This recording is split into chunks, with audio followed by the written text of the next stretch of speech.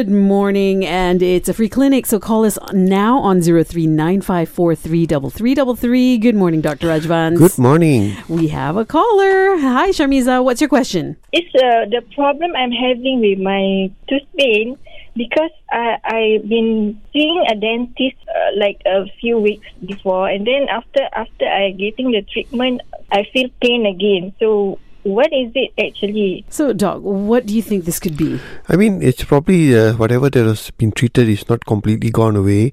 Whether it's still some sort of infection going on there, or whether the tooth has itself got a problem. So, I mean, if it's got better and then it's come back again, I think she should go back to the same dentist because he knows what has happened, and probably see him again and see what's going on. If you're really not getting better, maybe she should go for another second opinion somewhere.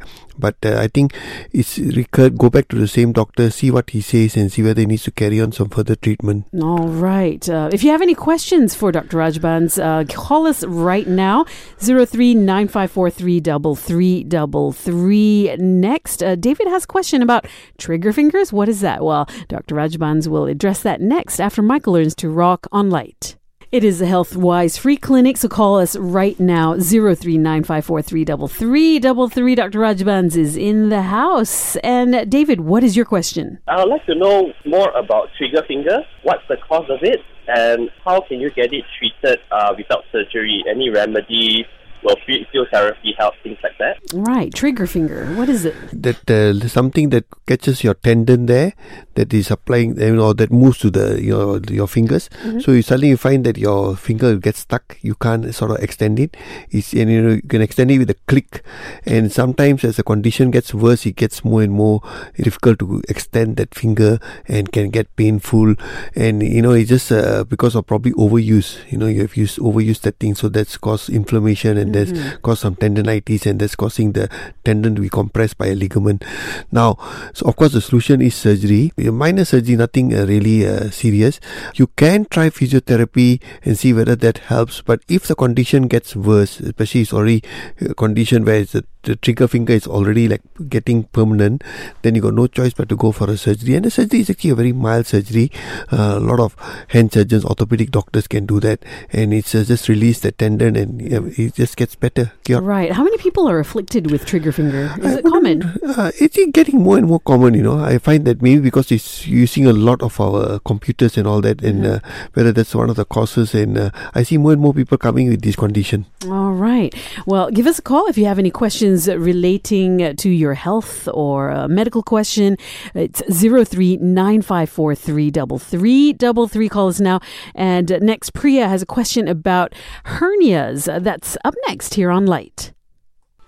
It's the Light Breakfast with Shaz, and it's a HealthWise free clinic with Dr. Rajbans. Give us a call right now, 03-9543-3333, with your questions for the good doctor. Okay, Priya, what's your question for Dr. Rajbans? All right, I developed a hernia around my belly button after I went in for surgery to get my tubes tied. Now, I was told that they can perform surgery on it and put a sort of mesh in there, but this sort of hernia can reoccur in the future. So I'm wondering, how can I stop this from happening again? Are you in any pain at all? Sometimes, like if I bend over to pick something up, it does affect that area, and then I'm in pain for a bit, and I can be a little bit uncomfortable from time to time, but I'm not in pain. Dr. Rajbans, what do you think? Yeah, I think, for us to get a hernia, it's just one of those things that muscle there is probably weakened, and so hernia is basically your intestine coming out through that. So I suppose now, since the hernia is there, best thing is to go and get a surgery done, and they'll put a mesh there, and then they'll switch up the whole place, and that will prevent any more hernias. The question is whether she can slowly, after that, ask the surgeon whether she can then slowly start doing exercises. And one of the things you have to look at is building up the abdominal muscles, get that stronger so that next time this doesn't happen. It's just the lack muscles and lack of exercise, and if you're putting on weight, all this can be easier for them to get hernia. So I think she has to start. Now she got no choice, get that sorted out, and then after go on a straight exercise program to strengthen the abdominal muscles so that this will not recur. What if you're doing crunches and all that and your hernia pops out? Yeah, that's why you should know how to start. Right? You can if you don't do it correctly. So you must try to build up slowly. That means you don't start aggressively and then the same thing might recur. You don't want to tear the muscle, so you build up slowly.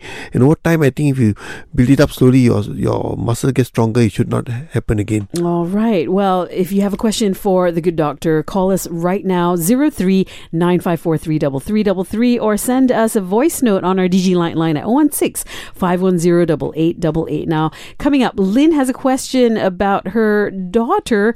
Apparently, her daughter is a late bloomer at 16 years old. We'll address her question next here on Light. It's a Health-Wise Free Clinic with Dr. Rajbans, President of the Malaysian Wellness Society. Hi, Lynn. Do you had a question for Dr. Rajbans? Yes, I do. My daughter, she is 16. I'm a bit concerned because she hasn't got her period yet.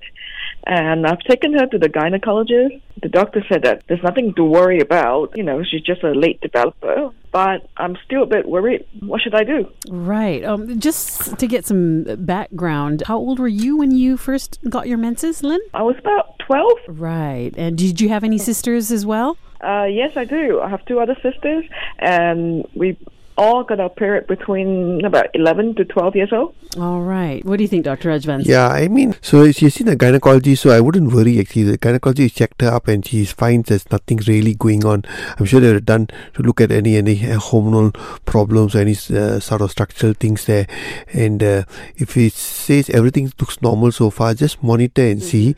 But I think go back and have regular visits to the gynecologist just to make sure there's nothing been missed. And I suppose just wait. If everything looks normal, she's growing up normally, everything else looks okay, wait, because I know of people who have had periods later, and there's nothing to worry about.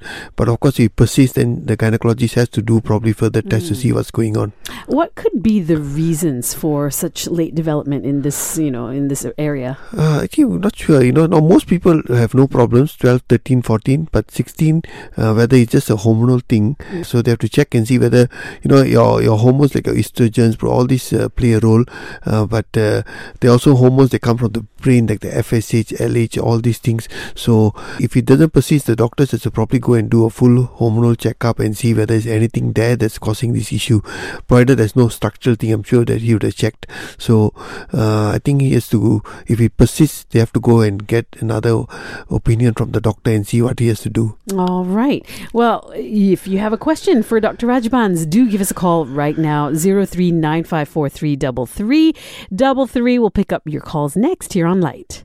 It's a Health-Wise Free Clinic this week with Dr. Rajbans, President of the Malaysian Wellness Society. And on our DG Light line, Amy has written in. She writes, I am 47 and in good health, but a little overweight. And I'm lately experiencing a lot of joint pain, especially in the hip and the tailbone. Should I be concerned? Yeah, I mean, anything that comes on suddenly, that was not there before, and if there's no history of any trauma, that means you didn't have a fall or injured yourself or you were in over-exercise, people come to me and say they got pain at the back and, in their hips and their knees, and I say, what did you do? And they say, I just went trekking, up Fraser's Hill, which they've never done before in their lives, and suddenly they decide to go on a long trek. Of course, you're going to get a lot of aches and pains and everywhere. So if there's no cause, that means there's no sudden severe exercise done or no fall, no trauma, then to see whether it's something like inflammatory arthritis, that means some inflammation is going on, and whether there's an underlying cause for that. So there's a whole area of your immune disorders and everything. The other thing is whether in 47 early, but can happen. We have seen patients who especially are a bit overweight, who are genetically prone, they can actually get early osteoarthritis. That's what I was thinking actually. Yeah, so we have seen that, spondylosis, arthritis of the hip early. I got patients in their 50s who have had a hip replacement because of osteoarthritis. So I think if your pain doesn't go and see orthopedic surgeon, just get some x-rays and see what's going on. If there's no sign of osteoarthritis, then maybe some blood tests to look at whether there's any inflammation inflammation. So that's the way to go. But of course, simple things like a bit of rest, losing some weight, doing some right exercises, all that might help reduce. You're trying supplements like glucosamine, chondroitin, because they do help in osteoarthritis. So whether that will help you. So these are some of the things you have to do. But if the pain persists, go and see someone, I think orthopedic surgeon, and get it sorted out. All right. Well, thank you, Dr. Rajbans. Any wise words for us this week? I would just say that our Wellness Society still got a lot of for free membership. We got a lot of people. I mean, we are a sponsor. Is going to sponsor 1,000 free memberships. So I think you should come and join, because I find that if you go for like-minded people who are into wellness, into health, then you also start becoming, you follow that. And of course, you're going to get credible news, because whatever goes on our website and everything is very credible. And our regular workshops that are coming up, attend a lot of different speakers. We have all this will be free for you just to attend, and you can get a lot of information. So if you're interested, www.wellnesssociety.org, and just join up for free. All right, wonderful. Thank you so much, Dr. Rajbans. Thank you.